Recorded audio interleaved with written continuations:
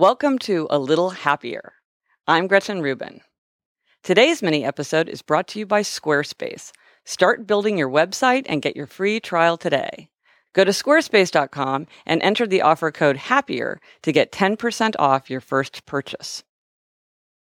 I came across this story when I was doing research for my biography of John F. Kennedy, and I've thought about it a lot ever since.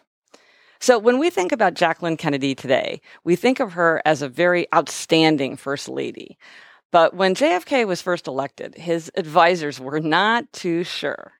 They thought she was too sophisticated with her couture clothes and her French and her love for fine arts and antiques.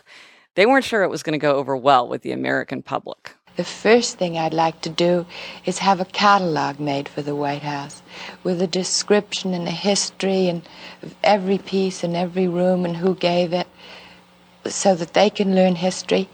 And to get a catalog, one must get a curator. We're working on that now. They wanted her to be more like Eleanor Roosevelt or Mamie Eisenhower. So they asked JFK to do something about it. But JFK refused.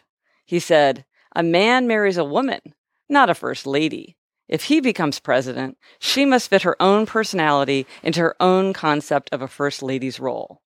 People do best what comes naturally." I've thought a lot about this, and I really agree.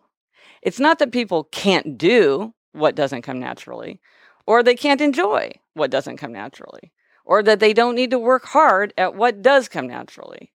But in the end, I believe people do best what comes naturally.